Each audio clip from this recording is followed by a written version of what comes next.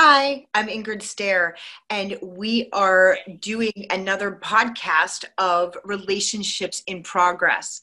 This podcast is about everything relationship, and it's with all kinds of people from all different walks of life, including attorneys, relationship experts, actors, people who are somehow going to add to people who do our hair, even hairdressers, to add to your relationship, enhance yourself and your relationship as I go on my own personal quest to find the love of my life. Today, I am extremely excited to have Dr. Clay Drinko, who is a Ph.D. from Tufts University, graduate from Tufts University. He is an educator and an author of Your Way Sane. I am delighted to have him because we had such an organic, great conversation when we spoke. He did interview me for an article he wrote. He's a contributor to Psychology Today, and I believe it was games couples play in conflict, games couples could play and should play in conflict. And I appreciate him using me as an expert for that article. And I am thrilled to have him here with his new book published in January by Simon and Schuster, Your Way Sane. Welcome, Clay. Thank you so much. I think this is such a fun project that you're doing, and I'm really happy to be a part of it. I'm really excited for you to be part of it too, because when we talked, I'm going to try not to look down a lot of times. Last time I had my readers on, and I have to remember I'm trying to get a dude, so I want to try to look attractive. So I'm not going to be staring down a lot as much as I can. I have to be mindful of that.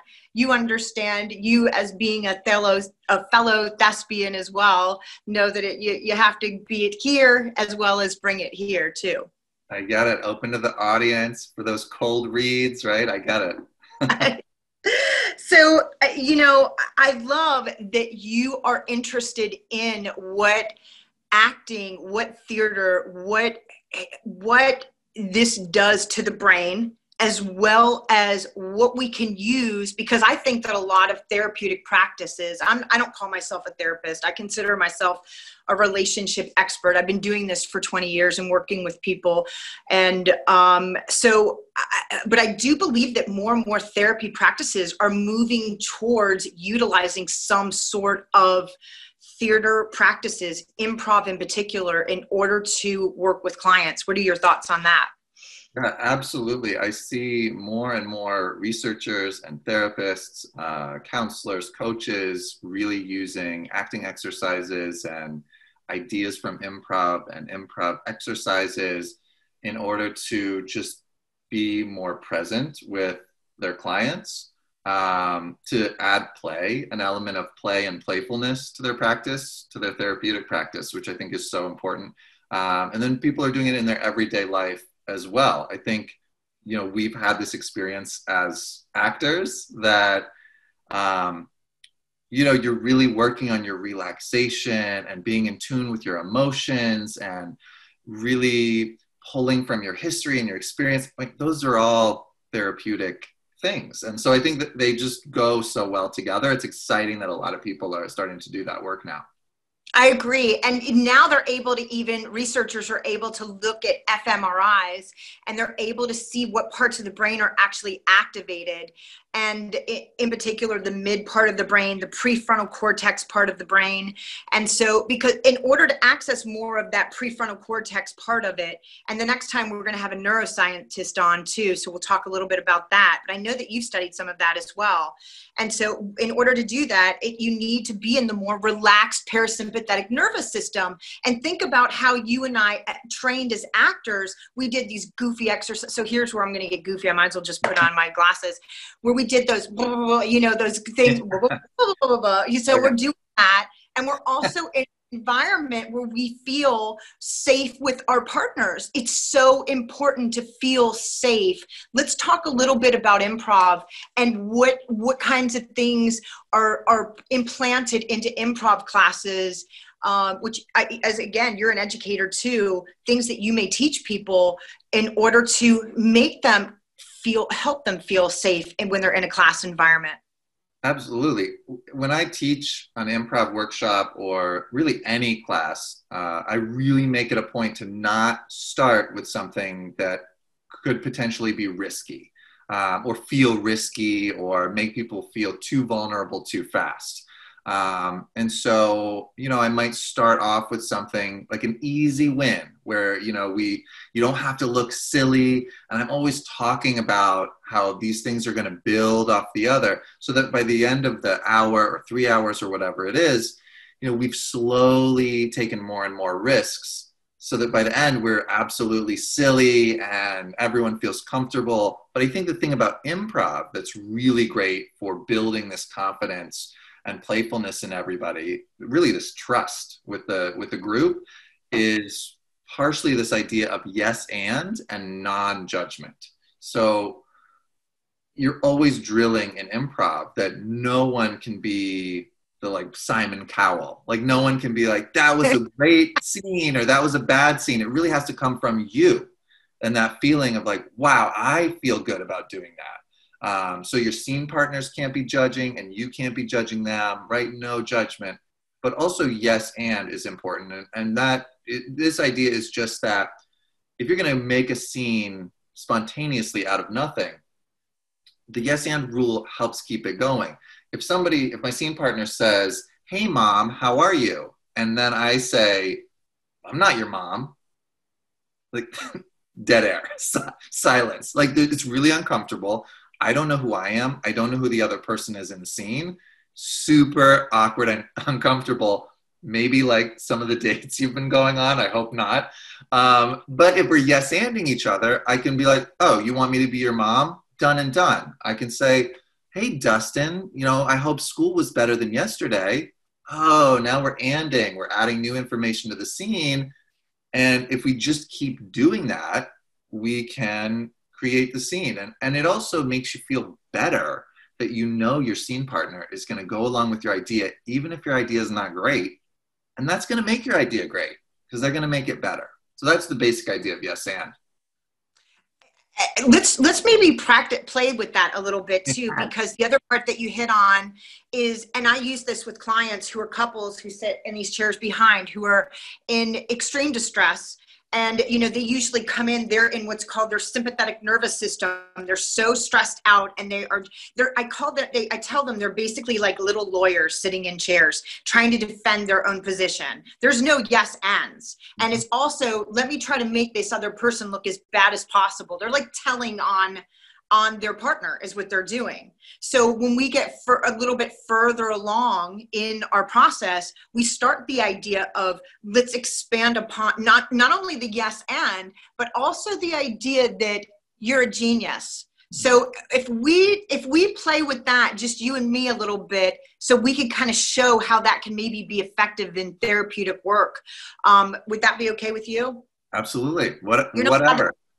Let's do it. And I'm a genius, and so are you. So we start with that. So why don't you start maybe, and I'll add on to it. Just like doing a scene, like an improv type scene? Sure. Okay. It is really, really cold this year, Samantha.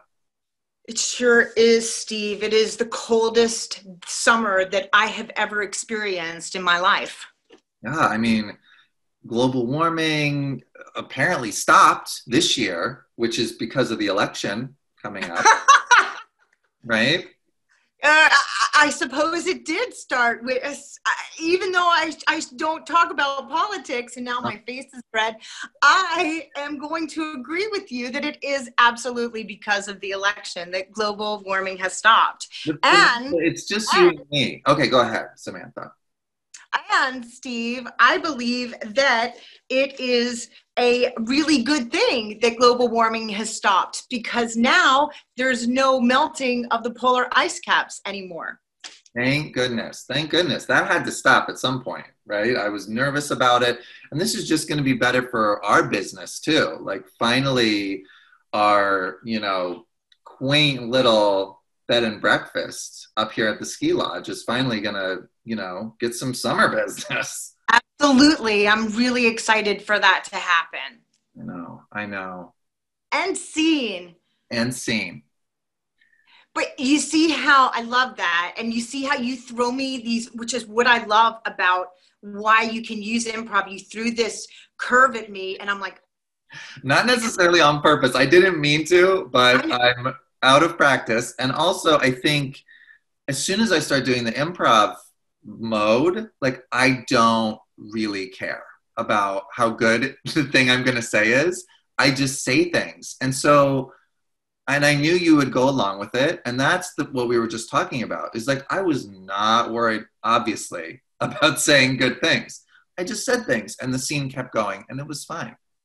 And what I love too about this and why this really works in couples work is because you start to gain this trust. I knew that no matter what, even though I'm like, you're going to take me out of that. I'm not going to stay in my head for very long. That you are going to recover me from whatever is going on. So it's, and also you're learning about your partner, as you said, I think before, the yes and is helping. Now I learned, okay, we have a ski lodge together, Yeah. okay, great. Because we're adding on to the story. It's so powerful. It really is. But how great if we're doing that in new relationships. That would be great, right? We're learning about each other. We are open to the things they're going to say instead of living in our head and hoping they're a certain way. If we're yes-anding, we're really listening to what they're saying and their perspective. And so then I think it helps us not be in such fantasy land in the beginning, but also how great for an older relationship that's been going on for years and years. There's still things, we're all always changing. Like how great to keep learning new things about people and accepting it and figuring out how those, your reality and theirs can coexist. I think it's a great metaphor and tool for relationships all the way through. And yes, and I like that when we talked, I was talking to you and I'm using my real life experience about dating and what's happening with me and various different roads that I'm taking and different people I'm talking to. And I want to talk about some of the things that we talked about as far as specific games, as far as getting to know a person over time, even in older relationships, in relationships that have lasted a long time, but maybe lost their luster. One of the things that I help people do is to bring that back by, you don't know the person anymore. Maybe you don't know, are roses still her favorite flower, or etc. And so learning that person, creating novelty is so important. And we talked about a couple of the games that are in your Simon and Schuster book, Play Your Way Sane, that help you get to know a person. Even if, so I'm talking about meeting new people and dating new people, but it's even if you're in a longer term relationship, right? Absolutely. It's all about, for me, being curious and like what you said, adding novelty and also not making assumptions. I think whether we're dating someone for a couple dates or for years and years, people have a tendency to make assumptions and to jump to conclusions. So one of my Play Your Way Sane games is called Curious Detective. And for this one, you just pretend you're looking for Carmen Sandiego, or you're, any sort of like gumshoe or like Sherlock Holmes, whatever you want, whatever makes you happy, right? So you're this detective. And instead of thinking about yourself and what am I going to say next? And does this, hot guy think I'm smart, or right? That's all not super helpful on a date. Instead, you are a curious detective and your job is to really figure out like, who is this person? Like what makes this person tick? What makes them special? What makes them interesting? And so for me, just that, just that simple make pretend exercise helps me be more into it. And I'm not going to like have a pipe and be like, like that. No problem. I mean, I could, but that probably wouldn't go well. But instead, it's just something that I do to just remind myself, it's not about you. I need to make this person look good and find out things about this person, whether I'm going to date them, for another couple weeks or for years. Like, it doesn't matter. I'm on a date now and I want to make it about them and finding out about them. And I think it's really easy to get stuck in our heads and start spiraling and sweating and being nervous on a date. That makes sense. So I always need a way to shift that and be like, let's make it about you, right? Let me know more about you. And then when I talk about myself, I'm not so self-conscious anymore because that I've shifted my focus and I can be more organic and more spontaneous on the date. Did you do this when you met your partner? Was this part of? I met him before I came up with these improv-inspired exercises. Okay. But with him, I mean, I always sort of have had mantras and stuff to remind myself to ask questions and be curious. And, oh, you're talking about yourself too much, or you somehow are making everything about you. So instead, I would have like mantras to remind myself, which wasn't as helpful.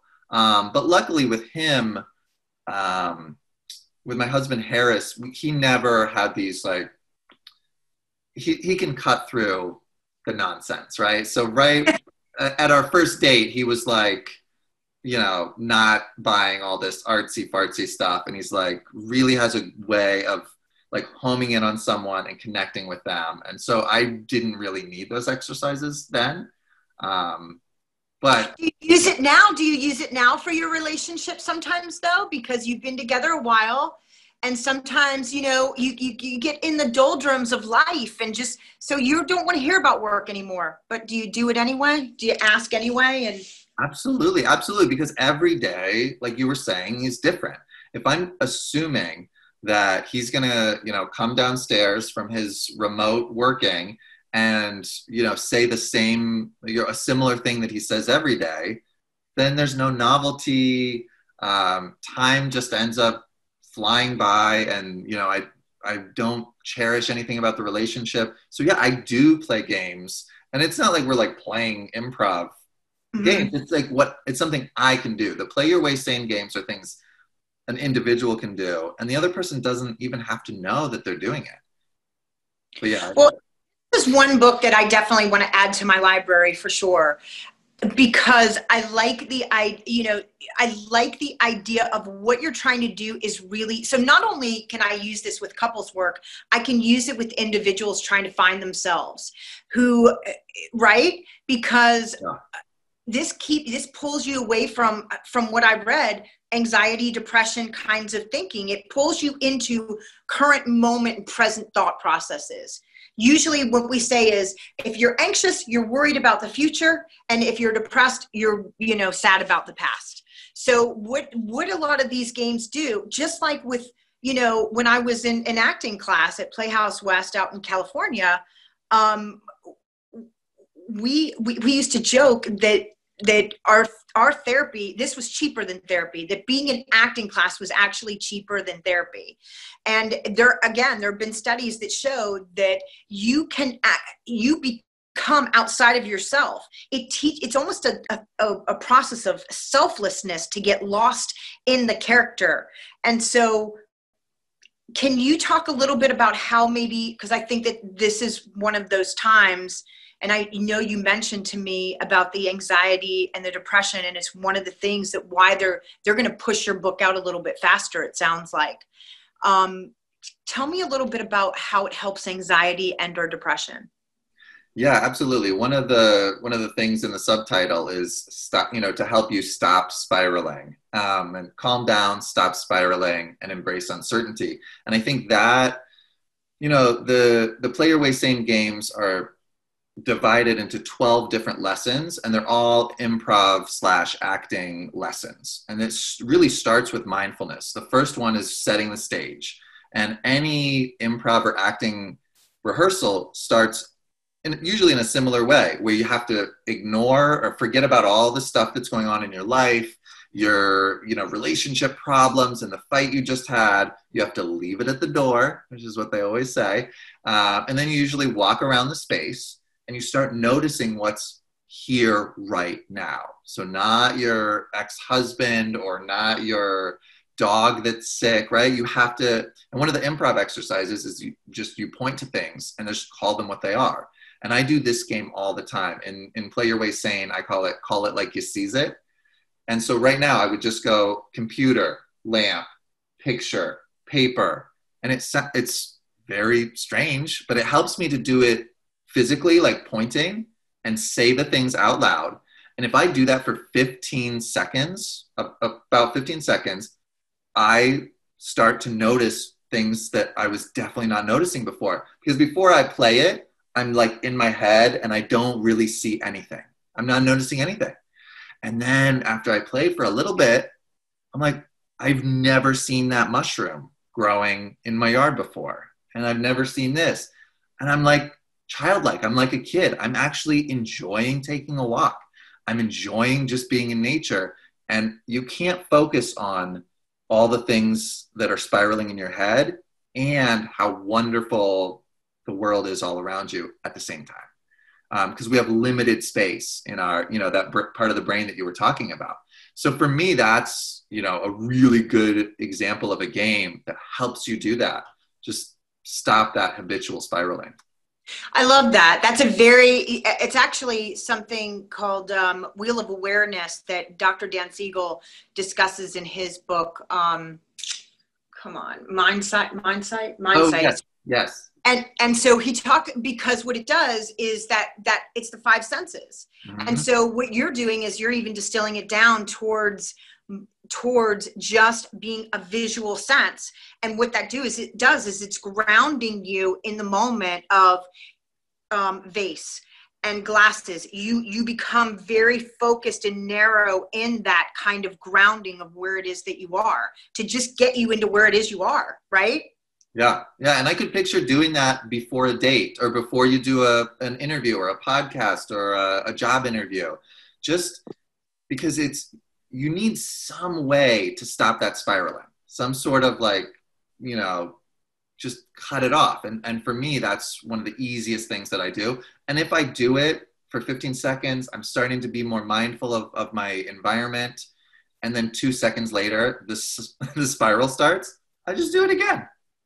I love it. And, before we started recording this, we were talking about what are some of the effects going to be for little people going back to school and your daughter, and how difficult, because it's the time for socialization, and that some of this is going to drag on, and it's going to be winter now, and it's going to be causing people already. Anxiety and depression is skyrocketing. Loneliness is skyrocketing.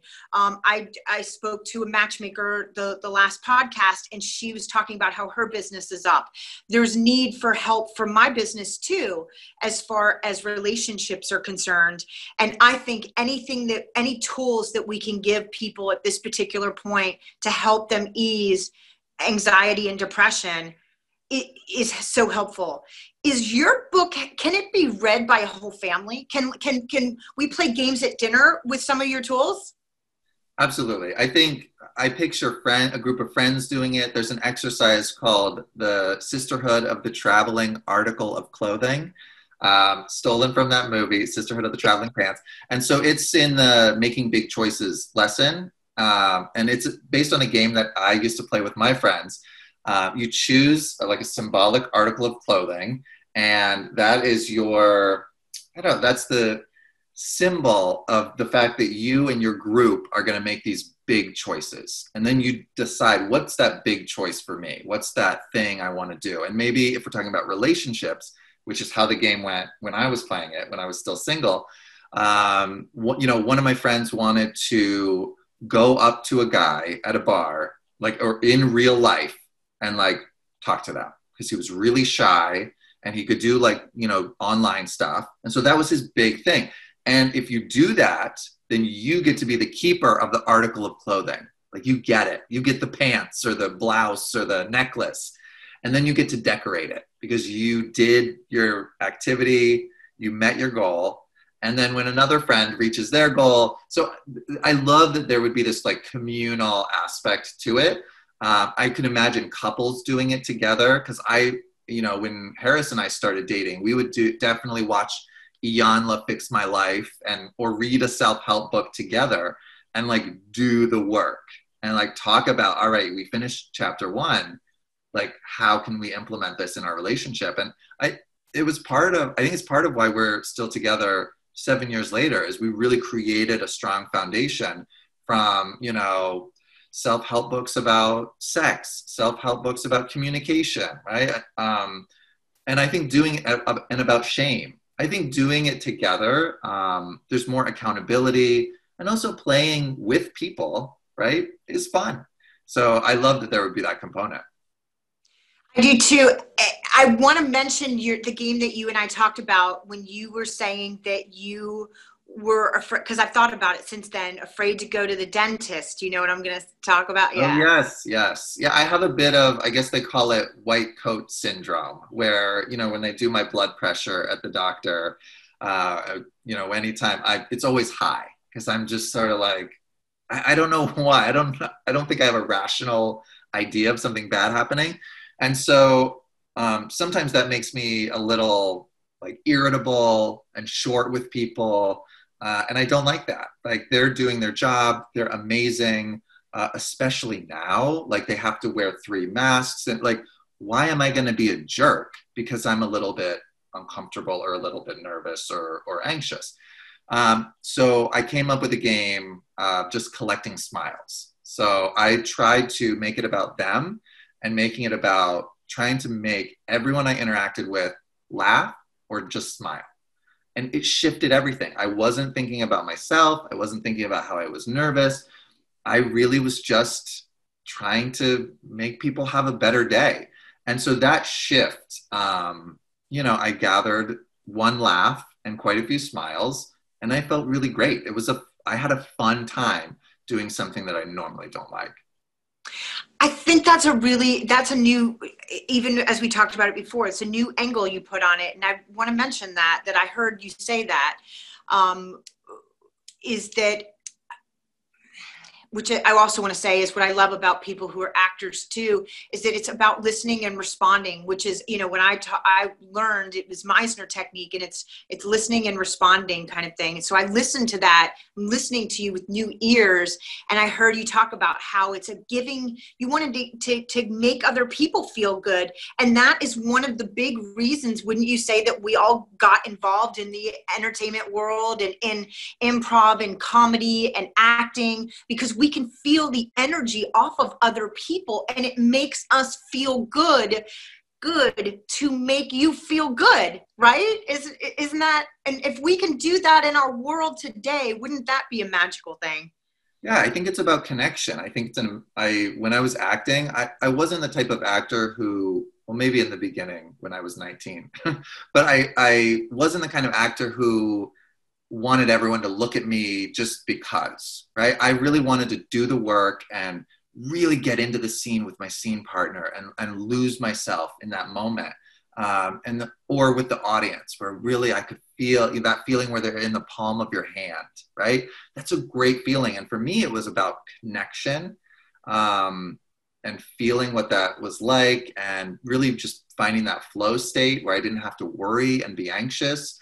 And also, I think it was about psychology. I think it was about wanting to know more about myself. And so I think that's why I ended up leaving acting, is because I didn't want to play characters anymore. I really wanted to take everything I had learned and just try to apply it to my life, to live my real life in as happy and productive and peaceful and, a way possible. I love it. That's great. As we wrap up, I'm curious if you remember what it felt like, that kind of energy. I'm playing your game, by the way. I'm being a detective. Yeah. And so what it felt like for you when you had that feeling, when you first were introduced to an audience, a live audience, and that energy that came about. What did that feel like for you?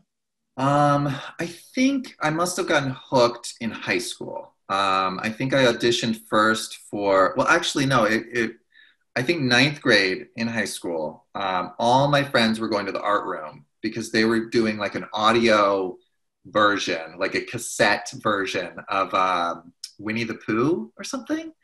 And I just followed because I didn't have that many friends and they were all going somewhere. So I followed them. And so they were like, well, we need someone to be Little Skunk. And I was like, oh, like, I'm not really into acting, but I'll be Little Skunk, whatever. And so they do the whole thing. Little Skunk had 2 lines, I think. And so I was really nervous and in my head, but I just, was like, all right, just do it, whatever.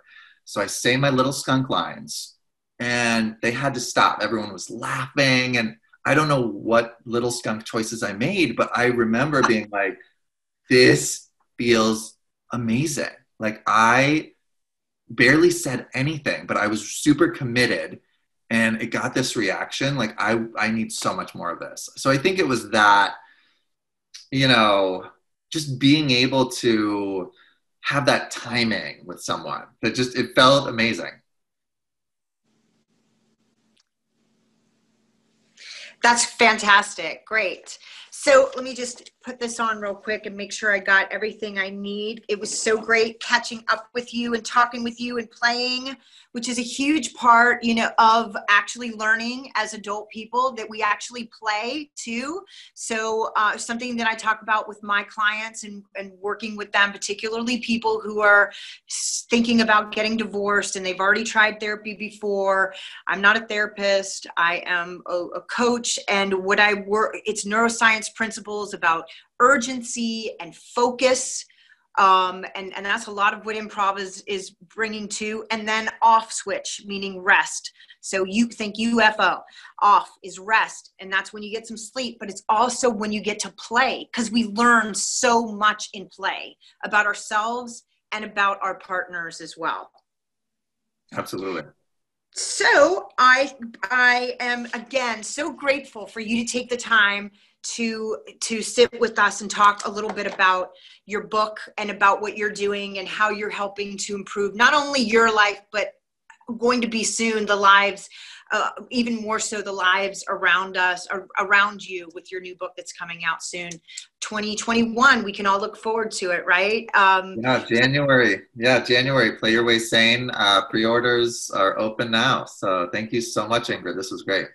Thank you. Real quick too, Clay, where can people get a hold? Where do you want people? Do you want playyourwaysane.com? Where can people look for you? Yeah, playyourwaysane.com. The website's going to get a nice overhaul. It's going to be really easy to use. So that's the easiest way. Everything will be there. Great. Thank you so much. It was great to see you. You too. Thank you, Ingrid.